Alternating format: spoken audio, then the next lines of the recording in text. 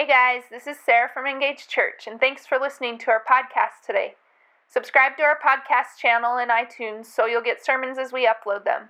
We would love for you to leave comments and like our podcasts in iTunes as well. If you have any more questions or want more info about Engaged Church, check out our website at engagedchurchduluth.com. Enjoy! You know, our mission here at Engaged Church is to connect people with God because it's God that changes lives, not us or Engaged Church. It's God. We're just a tool that points people to God, the one who changes lives. But then you come in, you have all these people, and so our mission is to connect people with God, but it's also to connect people with the church family. Because we believe that the church, the people, are what God's word said is the bride of Christ, and we are to present ourselves without spot or wrinkle for the bridegroom, for Jesus. This is who we are. And so you have this time of intense planning. It comes down into growth numerically, and then you have to move up into community. You have to start connecting people and kind of gluing people together. And that is what I love about this church is there's so many hearts in here where we don't have to sit up here week after week and explain that to people.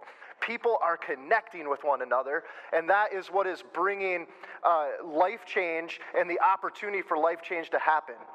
Here's the deal. My wife has a friend that she grew up with, and now she's, I don't really know exactly what she is. She's some kind of like fitness trainer, okay? And so she has a group of people that are online, and she kind of encourages people, things like that, through Facebook, and they're really geeked out to lose weight, right? Like that's kind of what she thought. Like, I'm a trainer, I'm into this nutritional stuff, and so people got to be into that. That's why they're coming. They want to lose weight, they want to get healthy.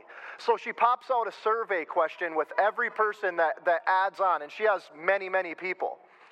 And about 90% of the people, like a high number of these people, when she says, what's the number one thing you want to get out of this class? What's the number one thing you want to get out of this class? It's not health. It's not, I want to learn about nutrition and eat better. The number one thing that people say is, I want to make a friend. I want to make a friend. They're joining a fitness group to make a friend. And I am here to tell you, I say it often, and if you're a guest here today, maybe it's the first time you heard it. But Duluth, and it's not unique to Duluth, it's really the world. Duluth doesn't need another friendly place to come. A place where people just kind of fill the seats, or we have a cup of coffee and we just smile, and it's kind of like, hey, that's the 45 minutes and then we're done with that. What Duluth needs and what the world needs is a friend. Somebody that's going to invest a little bit into your life, ask you how you're doing. Ask you how things are going, and when you need prayer, pray with you, and when you need advice, give you some advice. Hey, even if it's bad advice, at least we're talking, right? I mean, no, there's a lot of bad advice out there, though. But we need a place to have a friend, and this is what we are trying to create as we think of moving into the Easter season. It's not just another opportunity to have a service where we have lots of people, because there'll be a lot of people here pretty much no matter what. That's just what happens on Easter. But what we want to do is we want to have an opportunity in that environment to show these people that we want to go beyond just being friendly, and we want to be a friend. We want to connect with you. And so in the next few weeks, we're just going to kind of talk about some things like that, but we're really going to talk about the way Jesus would approach it, and so what that means for our lives. And we don't need to raise our hands here, but I would assume if I asked this question, we'd get a lot of hand raises, maybe not. But I would just ask the question again, you don't need to raise your hand, but how many of you have ever felt left out? How many of you have ever felt rejected?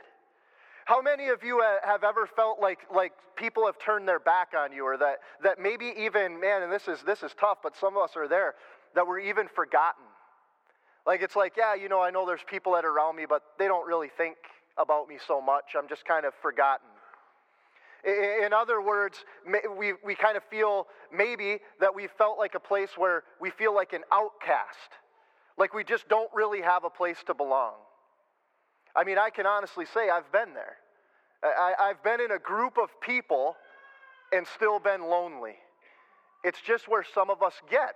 And so this is a great opportunity when we look at that type of of thoughts and feelings and emotion in our life to really look at God's character. His attitude towards that outcast, his attitude towards the rejected, the ones that the world would say is an outcast.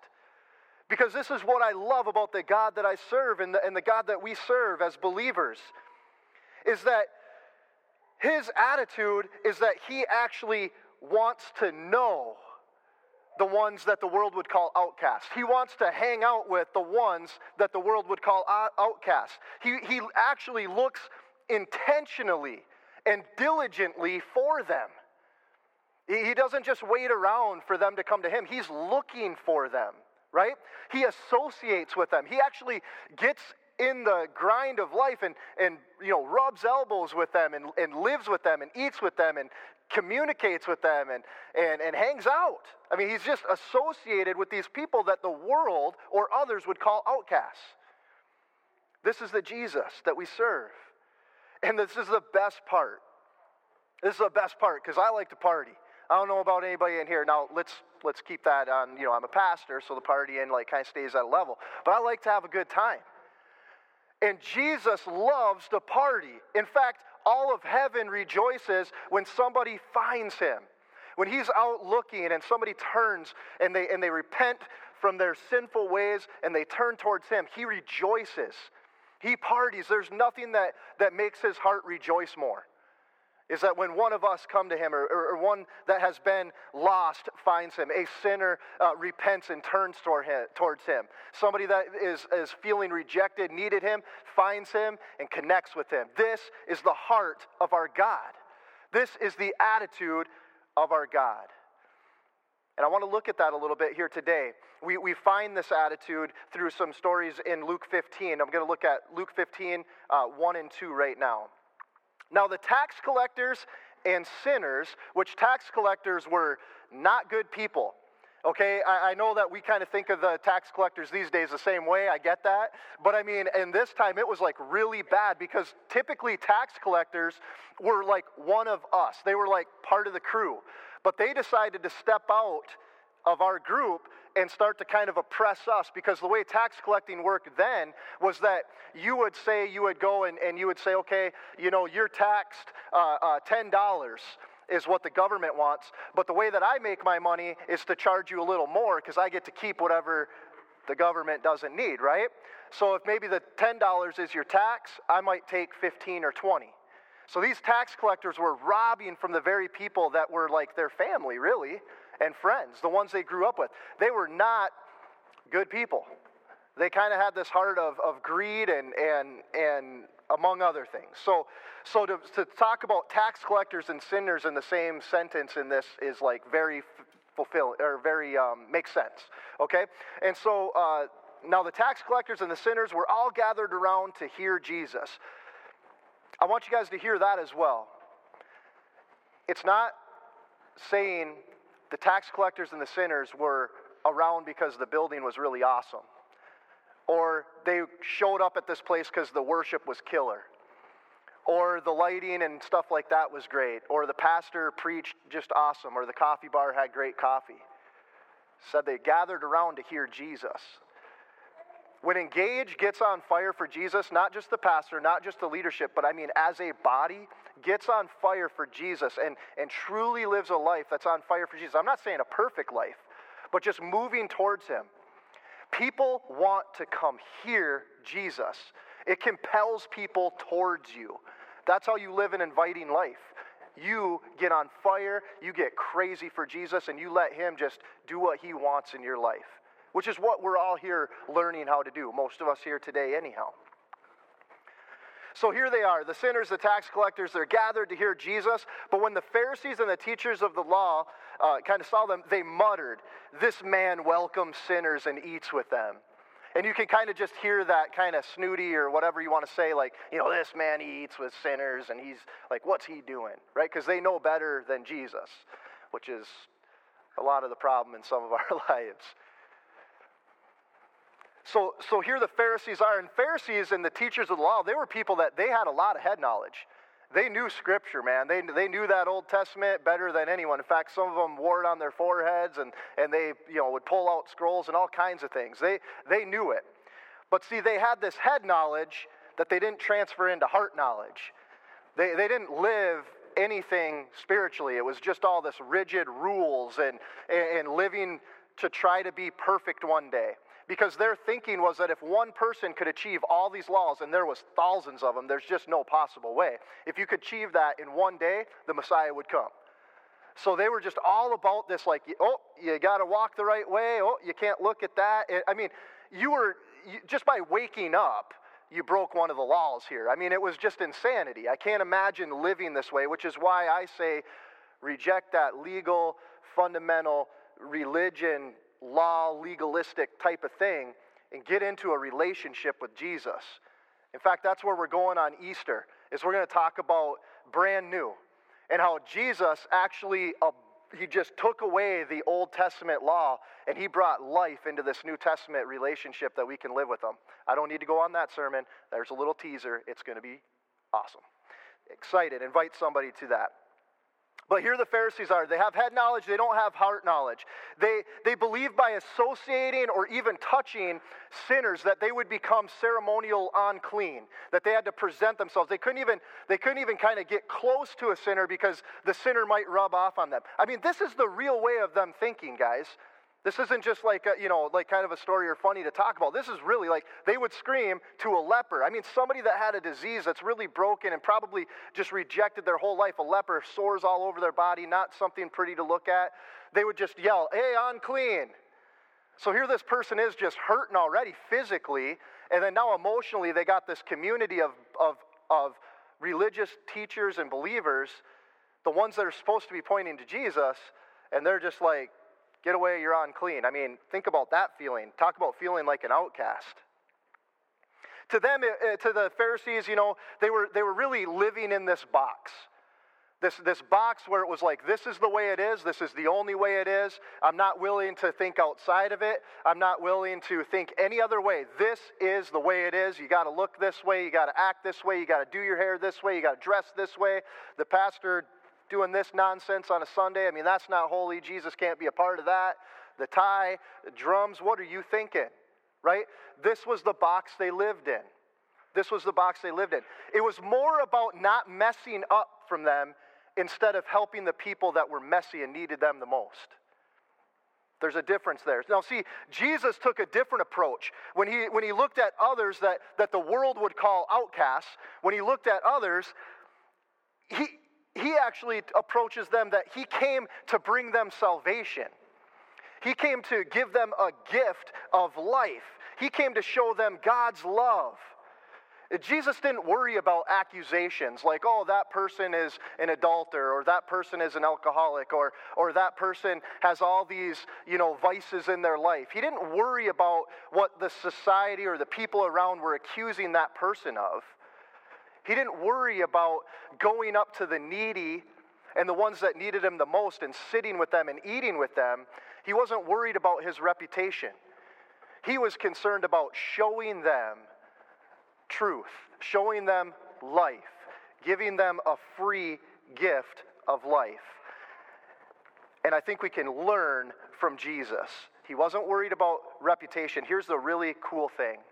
So that's what Jesus was doing on his earthly mission when he was here. He was eating with sinners. He was going to the outcasts. You want to know the cool thing about you? If you came in here this morning and you're just kind of wondering, I hear it all the time, what's God's purpose for my life? Well, man, I ask myself that, believe it or not, as a pastor, I ask myself that question every single week. Not what does Jesus have for my life? I ask myself the question, God, how do I answer that when people ask? Because I think it's something that we really want to know. And I haven't got like a full answer or anything like that. But I can tell you this, is that you were on purpose. Because what Jesus was doing then, he wants to use you to do the same thing. He wants to use you right now, where you may feel like you're a mess. You may feel like you're not worthy, that you're not good enough. And that's a lie from the pit of hell. Jesus died on a cross for you right where you're at. The great thing about the God and the Jesus that we serve is that he loves you right where you're at, but he doesn't want to leave you where you're at. He wants something better for you. He wants to move with you through life. And he wants to use you to reach this city. He wants to use you to reach that coworker at work that needs to know him.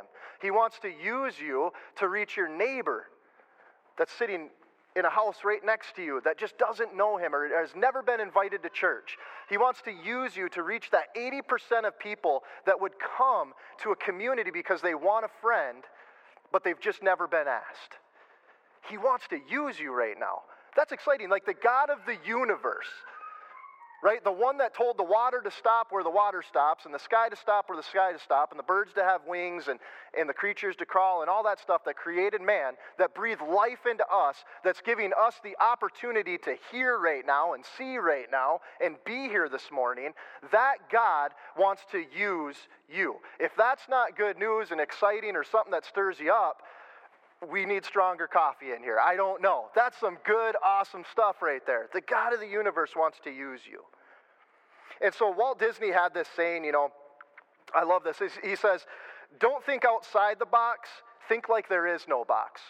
And I think a lot of times we don't mean to, but we kind of get like the Pharisees where we think there's one way, there's only a certain way, or there's only, leaders of the church or somebody that's super spiritual that can do, that can go to the outcasts, that can invite them, or that knows what to say. Like there's some, certain prescription or recipe of how you invite somebody or how you talk to somebody about Jesus. But what Jesus did is he blew that box out of the water. He didn't even think that there was a box. He just saw everybody, and he wanted them all. 1 Timothy actually says that it is his desire that all people will be saved and come to knowledge and truth. Jesus didn't have a box. He was looking at everybody, and he was going to get there. The way that we need to approach reaching Duluth, reaching our friends, reaching our family, is that we will do anything short of sinning to reach one more person for Jesus. If we have that attitude, guys, we are going to see God do some amazing things together. And we already have. And I'm excited about that. Is anybody excited about that this morning? All right, amen. We're here. We're good. This is great. So today, I just want to take a quick look at three thoughts that are going to help us learn how we can reach out to the outcasts. How we can be like Jesus in that way, okay? And so we're just going to continue on. The first thought is that we really have to get out of our comfort zone and do what Jesus did. All right, I mean, that is just about as simple and clear as I can put it. It's not always comfortable. It's not always comfortable. I understand that, but life's not comfortable. Skinny jeans aren't comfortable, but some people still wear them. I don't know what's up. I thought that was funnier than we got right there. New joke next time. I will put that in there. No. So, hey, life's not comfortable, right? Life is just not comfortable. And asking people to come to service or telling somebody your testimony about how God changed your life. In fact, in our Grow group today, we're going to talk a little bit about that, of where God entered our life and what that meant and like what's happening through that relationship right now. It's not always... It might not be comfortable to start it, but once you kind of get used to it a little bit, or you do it once, it's not as scary as it seems. See, I really believe that fear is actually paper thin, and the enemy puts it right in front of us. It's kind of like rice paper, He puts it in front of us, so we're just kind of blinded with what's on the other side enough to be scared enough not to move forward. But with the power of Jesus, we just kind of poke through that and rip it open, and it's really nothing. It's really nothing. Fear is paper thin.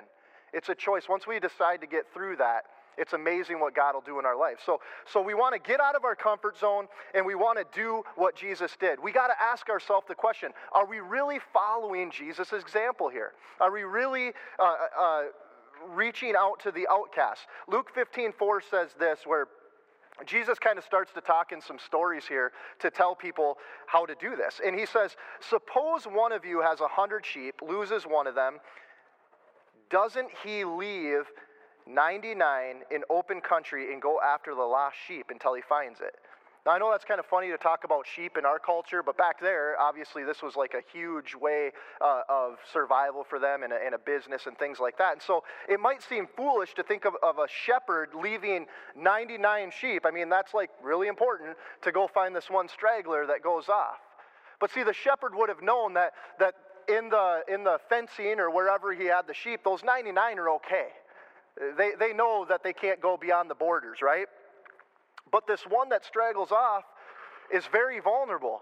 It's probably just kind of eating some grass, going along in life, thinking everything's A-okay, but very vulnerable to any type of predator coming up for an attack, very unaware of what could happen. And so the shepherd diligently runs after and takes the time to find this vulnerable sheep that's in danger, because each sheep has such a high value that is worth looking for the one lost. And with Jesus, just like I said a little bit earlier, with Jesus, every person has high value. See, this is the box that we live in.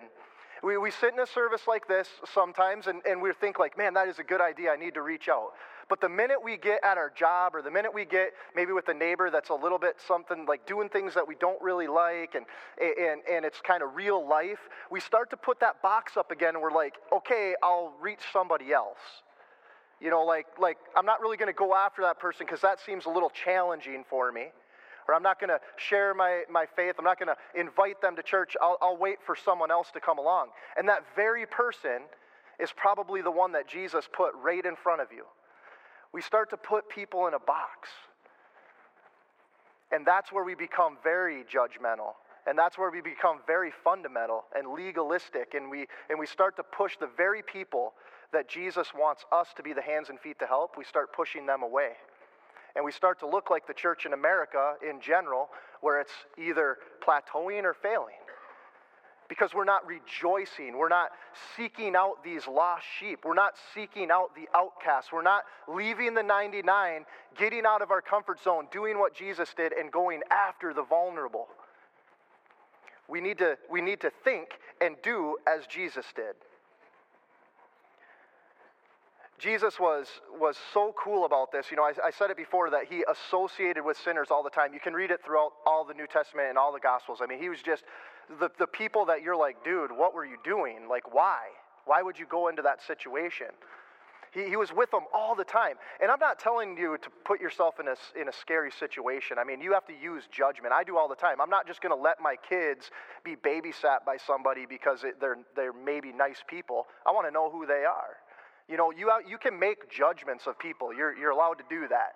And that's up to you. So I'm not saying go into an unsafe situation or a scary situation. I'm saying we need to be willing to go to the vulnerable. That's the point I'm making here. And Jesus would do that all the time. He would go eat with sinners, sit down with sinners. He would hang out with them. And it wasn't to join in their sin. It was that he wanted to bring lost sheep. He wanted to bring the people considered without hope. He wanted to bring the outcasts to give them the good news of the kingdom of God. And let me tell you something. I am so thankful that God pursues us in this way. I'm so thankful that he doesn't just wait up there and he's like, well, they better figure it out because time's ticking away. I'm so thankful that he uses people to reach out, because my testimony is everything to do with people coming to me. I did not run after God. In fact, I probably did the opposite. My dad was a pastor. I grew up in the church, and I've always believed in God. But there were some things that I saw in the church. There were some relationships that got broken. There were some attitudes that I saw. Not that I'm Mr. Holier than thou, because I'm just as bad. But I saw some of those things, and that actually told me, if that's what it's like to be a follower of Jesus, I just don't want it. That's my first mistake, is that I thought I knew better than what God's plan is to be a part of a body without spot or wrinkle. See, I could have been part of the solution. Instead, I became part of the problem, and I just dipped out because it was my feelings. It was the way I wanted to live my life and things like that, right? And so what I did is I dipped out for a while. And I'm not saying this happens to everybody, but I was just, like I said, man, I like to party, and so I started partying. I started doing some things, and it took me down some roads that I just would rather have not gone down, to be honest with you. I mean, I'm here now, and I have stories and a testimony, and I guess in that sense it all worked out. But here's what happened in there. When I wasn't seeking after Jesus, I was working as a golf teaching pro at a golf course, and there was a member, younger guy my age. Now we're really good friends. At the time, we just kind of knew each other. And he would come in, and I don't know if he just saw something about my life or whatever, but he'd just say every morning, him and his dad would come in. They were the first one on our tee sheet to go tee off because they wanted to get around faster than anybody. And he'd say, hey, you should come to church with me this weekend. And I wasn't offended by it or nothing. I'm just like, oh, yeah, you know. But my life at the time didn't really fit church into it. And he would just kind of talk to me about that. Well, after probably about 2 years, no joke, I finally went to church. And I talked to the pastor there one time, and that pastor actually came over to my house multiple times and would pull me out of my house because I live with a group of guys, and I'd be possibly drinking a beer, whatever else, I don't know. And he'd sit me down and he'd say, hey, I just wanted to come over and say hi to you, and I just want you to know, he would never talk about the beer in my hand. He'd never say, hey, you know, that's a problem. And I was almost, in some ways, I think I might have been taunting him with that, waiting so I could be like, hey, tell me how to live my life, and I could, like, get him out of my way, right? But no, what he would say is, he's like, hey, I just want you to know, like, I really believe that God wants to use you. I really believe that God sees something in you that you might not see right now. And he would just kind of continue to pursue me through that. I am so thankful that somebody got this and got out of their comfort zone and did what Jesus did and came after me, because I don't know if the story would be me standing up here right now if that didn't happen. These are very big turning points. We can understand a God who forgives sinners that come to him for mercy. We really can. I mean, that makes sense. Like somebody running after God, oh yeah, I get that. Like God forgives somebody because they're on his side now. But what is just absolutely incredible to me is that we have a God that intentionally seeks after the outcasts. He intentionally seeks after the sinners, and he joyfully forgives them. That is an insane amount of love. That's an incredible kind of love. And the thing that I just get geeked out of my mind is that extraordinary love is the same love that God wants to show Duluth. And that's the kind of love that God wants Duluth to feel. And that's the same love that God wants you to show. He wants to use you to show that love. This is why inviting people is important. We think that it's a nuisance. It's not. Do we believe that God is on the move in this local church? I do. Does anybody here believe that, honestly? I believe it. I've seen it. I've seen people baptized here. I've seen marriages healed here. I've seen addictions broke here at Engage. And there's plenty of great churches out in the city, and we're going to partner with them. And we're going to see this city just boom, and we're going to see some crazy things. I believe that. You want to know why? Because every square inch of Duluth and the surrounding areas is God's. And the enemy has come in, and he's stolen what's not his, and it's time for us to take territory back. But we have to kind of mount up. We have to kind of get passionate. We have to kind of be ready with our heads on a swivel to reach out. We have to be willing to look for the vulnerable and go. And just maybe, you want to come to church? You don't have to open your Bible and be a scholar to do that. It's amazing what God will do through that. It changed my life, guys. It changed my life. It took me from just this sinner. I'm not going to say a saint because I'm still working on that, but it took me to being a pastor. Somebody who actually views my wife and loves my wife and cares for my wife and wants to be a better husband, and through that wants to be a better dad and wants to be a better leader for you guys, wants to be a better part of my community. And then we question what God's purpose is. Man, I think we see God's purpose when we start living that life, right? Amen. We got to get out of our comfort zone. We got to do what Jesus did. Last two kind of final thoughts here is that we need to search until we find one. We need to search until we find one. Sometimes it's very easy. We are so schedule-driven in our life. Man, we are just so schedule-driven. Our life kind of just gets out of control and it just runs us. And I'm just going to leave it at that. But we're just driven that way. And so it's very easy for us to kind of get in the motions of life. You know, just kind of wake up, we go to work, we get off, and we got to get the kids, and they got to go here, and we just kind of get in this little zone of our own. And I'm not saying that's selfish or anything, but you know, you can get so busy doing those things that you just kind of don't have time for anything else. You don't have time for what God really wants to do in your life. It can be very distracting. And so we have to look at that. We have to chisel some things out. We just have to get brave and do it. It's a real deal. It has to happen. It just has to happen. Because we have to have time to search until we find one. When you look at Luke 15:8, it says, or this is another story that Jesus was kind of talking about, the idea of, why wouldn't I have these sinners around us? Why wouldn't we have these people or invite them in? It says, or suppose a woman has 10 silver coins and loses one. Does she not light a lamp, sweep the house, and search carefully until she finds it? Now, when we think about coins, we're just kind of like, okay, why is that such like a big thing? Well, the Palestine women here, when they got married, they would actually get 10 silver coins as like a wedding gift. And it resembled more than just like the money side of it. It actually resembled like symbolism, like a wedding ring. It was just a very important thing. And so to even lose one of those was really kind of, it would stress you out. It was like, oh man, this is an important thing that I'm losing. It was, you know, very big symbol for them. So that's why he's kind of using this. And so you can just imagine that if you lost one of those, how intensely you'd be looking for it, right? Have you guys ever seen the movie Sandlot? Anybody in here ever seen the movie Sandlot? All right, good. You guys can all stay. Love that movie. Okay, and we don't have time for the clip. I had a clip, but that's okay. It doesn't matter. So what's interesting about the Sandlot is, if you don't know the story, what it is that this kid comes to a city. He's new, and guess what happens? He's looking around for a friend. He's sitting out on the corner, and some kid just comes up to him and says, hey, you play baseball? And he wasn't very athletic at all in this movie, which is kind of funny. But he just kind of says, well, yeah, I do. He wants friends, right? He's looking for a friend. Somebody invites him in. Next thing you know, this guy that was not athletic at all is playing baseball with the kids in the neighborhood. Well, there was a fence in the outfield, and every time they would hit a ball over that fence, there's this big beast, they called him, which was just a dog, but they called him the beast, was over the fence. So they didn't go get those balls because it was like nobody's going over there. There was like legends of kids being devoured by the beast, right? Like stories of the kid down the road that probably just moved away, but they never saw him again because he tried to get the ball, right? Until one day they were out of baseballs. And the new kid runs home, goes into a stepfather's office and grabs this ball that's up on a trophy. Brings it down. The best player, pow, knocks it out of the park, right? Well, we can't go get that one. And the kid's like, yeah, we got to go get that one. They're kind of like, well, why? What's the deal? And he's like, well, it had some name on it. And they're like, what name? And he's like, baby something. And he's like, and all the kids knew, Babe Ruth, are you kidding me? What are you doing? Like, this is a major collectible thing, right? And so they end up, at the end of the movie, they end up going in there, running after it. They beat the beast. They get the ball.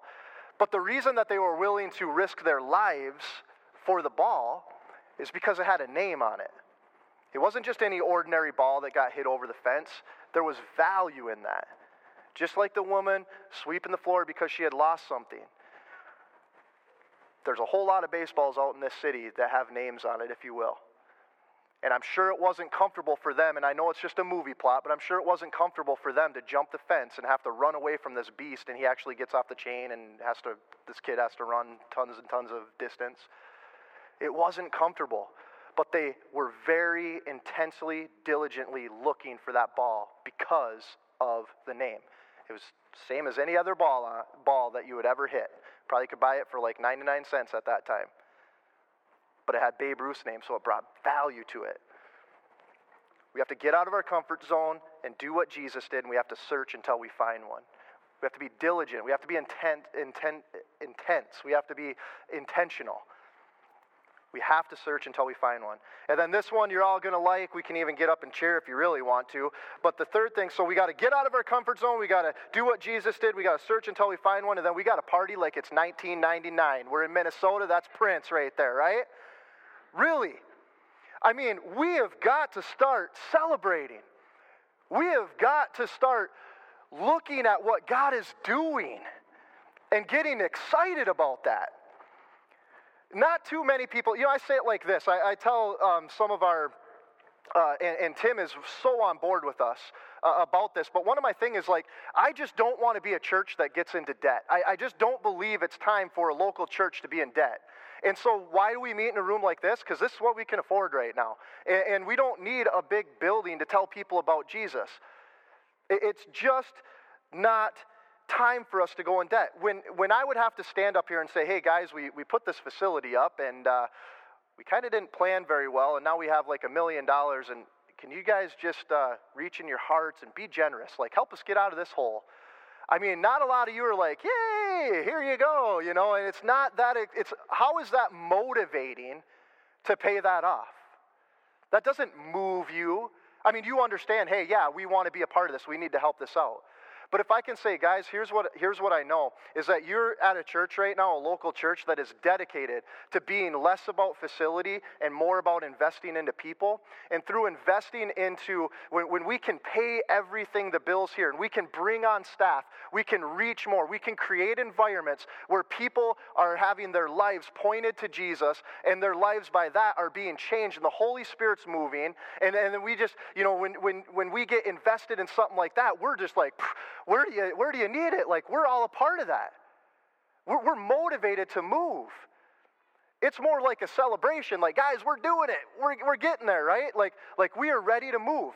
And in the same way, the world has kind of seen the local church slump down, kicking the can, and like, yeah, I go to church, and you know, it's got some issues and stuff, and like, yeah, Jesus is cool. And they're just kind of like, all right, well, anyhow, I'm going to play darts because that's got a little more energy, right? I mean, I'm going to play pool. I'm going to Buffalo Wild Wings because at least they got like 50-cent wings on Tuesday or something. I mean, you're doing nothing to excite me about this. But when you can walk up to your neighbor and just say, man, I just got to tell somebody this, and we're out raking our yard, and I don't know, I've just been trusting God with my finances, and I've just started kind of paying off debt. And I thought like last year, I didn't know how me and my family were going to make it. And now all of a sudden, God just did something. Or, man, I was really struggling in this addiction, and I'm still there. But I realized there's a light at the end of the tunnel. There's a possibility for me to change and get out of this. Or man, my marriage, I mean, I don't want to get too personal with you, but it was kind of struggling. And all of a sudden, I let Jesus just kind of do some things in my life. I started going to church. I'm in this grow group, and I just started to change it. And my anxiety's gone, and then I'm not taking it out on my spouse. And all of a sudden, we're like laughing again, and we're doing just all kinds of crazy things again. It's just an awesome thing. Do you think that that's not going to compel somebody to want to be around that? That's going to bring people. People get excited like, man, I'm going to get out this Sunday and go see what they got because something's happening. We got to party. We got to celebrate. We have to celebrate. There's a story in the scripture here, and it's about two brothers. And the one brother goes to his father. We've talked about this before. The one brother goes to his father. He's like, I want all my inheritance now. What a kick in the face that is. Hey, Dad, you're not dead, but give me all the money you're going to give me when you do die. And the other brother is kind of annoyed by that, but the dad gives in and gives it to that brother. And that brother that asked for it, he just goes out to Vegas and parties it all away, literally. I mean, not Vegas because it wasn't here at the time, but he just goes and does his thing. He squandles it all away. And he gets so low that he finds himself so hungry that he's actually working to feed pigs to try to make money, and he starts eating what the pigs are eating. That's how low he got. And so he gets this thought in his mind. He's like, maybe I could just go back to Dad because he's got a business, and I know he's not going to accept me as his son, but at least I could work for him because at least his workers, they eat and they have a place to stay. And so he goes running back, and he thinks his father is just going to be like, sure, you can work for me, but we're done. And his father runs out to him as he sees who he is. He puts a robe on him to cover up his filth and all the garbage that was on him. And he forgives him, and he gives him his ring, and he's like, here, you have just as much authority here as I do. You have just as much authority here as I do. And he throws this big celebration. And the brother, who sees his brother come home, has a different attitude. And he just starts getting on his father, and he's like, you know, why does he get this big party? Why are we celebrating? I mean, this guy just totally, you know, he just took everything you ever gave him, he squandered it all away, and he's just a bad guy, and he's kind of bitter. And this is what the father says to his son, his other son. He says in Luke 15:31-32, he says, my son, the father said, you were always with me, and everything I have is yours. But we had to celebrate and be glad because this brother of yours was dead, and now he is alive again. He was lost, and now he's found. He had to celebrate. He was lost, and now he's found. And that should be our attitude. So how do we start to walk and reach people? How do we start to look at the outcast and approach them? We have to get out of our comfort zone and do what Jesus did. I don't know how many sermons I could say to actually just say that, but that's really where it's at. We have to get out of our comfort zone. We have to do what Jesus did. We have to look for the vulnerable. We have to be willing and brave to talk to them. That's what we have to do. And maybe it's as simple as an Easter service inviting somebody. All right, then we have to search until we find one. Don't go through the motions of life and just kind of think, hey, this week will be fine, I'll look for someone later. Be intentional now. Be looking. And then we got to party. We just have to celebrate with them. Man, when these people come in and they're messy, I can't imagine like that guy that took all the money and squandered it away, and he was just beat up and broken, and all of a sudden he comes back and there's a celebration. I mean, how much value did that put on him? How much confidence did that rebuild in him? What did that do for his life? It changed everything. It's interesting in these three little stories that Jesus tells how each item started to become more and more important. It started with a sheep, then it became a coin, and then it was a person. Jesus just kind of walked us through how important things are. Would you guys be willing to do what Jesus did and look at Duluth in a different light this week? Start praying about who you might invite. Start praying about who God wants you to be in front. In fact, we have something here that should help you a little bit. It's just a small piece of paper. Tim and Cindy are going to pass that out here. And what I want you guys to do with this, if you would commit with me, and I'm going to do this with you. I'm not going to be able to pray for everyone that you guys write down. But if you would write a name on there. It doesn't have to be last name. You don't have to say who you are or anything. But I want you to keep this with you. And I want you to be praying. We're just going to commit through Easter right now. That you would pray for a person. That you would pray for an opportunity to invite them to church. To maybe tell your testimony. That you would just put a name to a prayer.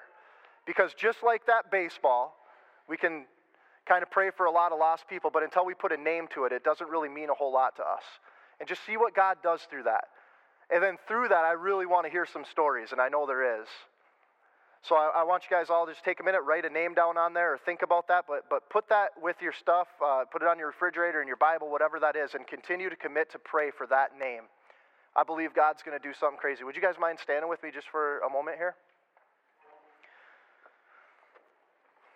This is good stuff, guys. I'm so excited to see what God is doing through this church. Next week, we're going to have a list of things that are happening, and it's just amazing, the events that are coming up. We're going to have an Engage Sunday and talking about how we're going to be missional in our church community, in our city community, and in the world, and kind of talking about moving that forward. We have Easter. I am so excited because my part-time job, I've invited like everybody that works there, and we actually have some incredible people that are going to be coming to church that are a little bit nervous, so I'm so excited for you guys to be welcoming them and excited to see what God does through that. On May 21st, I'm going to start talking to you guys. We don't have any sign-ups yet, but we're going to do a baptism service, and that's actually going to be kind of focused on families, and we're going to kind of just really promote that to families in the local area. We got a challenge that we're going to challenge you guys from our Mission Sunday all the way to the May 21st, and we're going to try to do something for our city, whether it be our law enforcement or our teachers. We're going to do something together. We're just going to do something together. It's missional. You guys will hear about that. And then we're going to come into the summer, and we're just going to be ready to receive. We're just going to be ready to receive people and keep inviting, and we're going to be ready to hear the stories about it. I'm super excited about our prayer wall in the back. We have this prayer wall. You can go back there and kind of see how it works. But I am already starting to hear incredible stories that God's doing through prayer, and I can't wait to have those testimonies up here so you guys can be hearing about this. Prayer works, and in 2017, Engaged Church is really focused to that. And so I just want to leave you on a prayer, and I'm just excited. If you couldn't tell that this morning, God's good. Amen. Lord, we love you. We're so excited about your word. We understand that this is truth, and we thank you for that. Even when it stings a little bit or it kind of really challenges our thinking, we're just glad that you're a truthful God and that you show us the way in love. Thank you that you're a God that is just so real. And like you get down with the messy people, and we're all messy, so we can kind of respect that and love that and appreciate the grace that you throw on us. And as we've been given that grace, you're asking us to look at this city and others, the people around us, in the same way. Lord, I pray that in a powerful way that the names that we've written down don't just become something that we did at church one time, but that this is a real thing, that you show us the power of prayer. When we pray for somebody, that you just show us that it might not necessarily change them, but it just changes us even. And that our compassion and our thoughts towards them start to change and we become more intentional. Will you just do something in this local church through that? We believe in prayer. We believe in your power. We love you here today, Jesus, and we just continue to ask you to be with us as we plan, as we move forward with this local church Engage, and as we step out in this city. Guide us. We want to be here. It's not about our agenda. It's all about yours. We give you the glory for everything. It's a celebration of what you've done, not anything that we have done.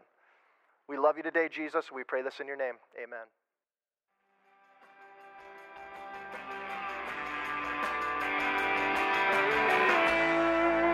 Well, guys, thanks for joining us. Don't forget to add us to your favorite RSS feed or iTunes, and follow us on Twitter at Engage Duluth, on Facebook, and on the web at engagechurchduluth.com. See ya!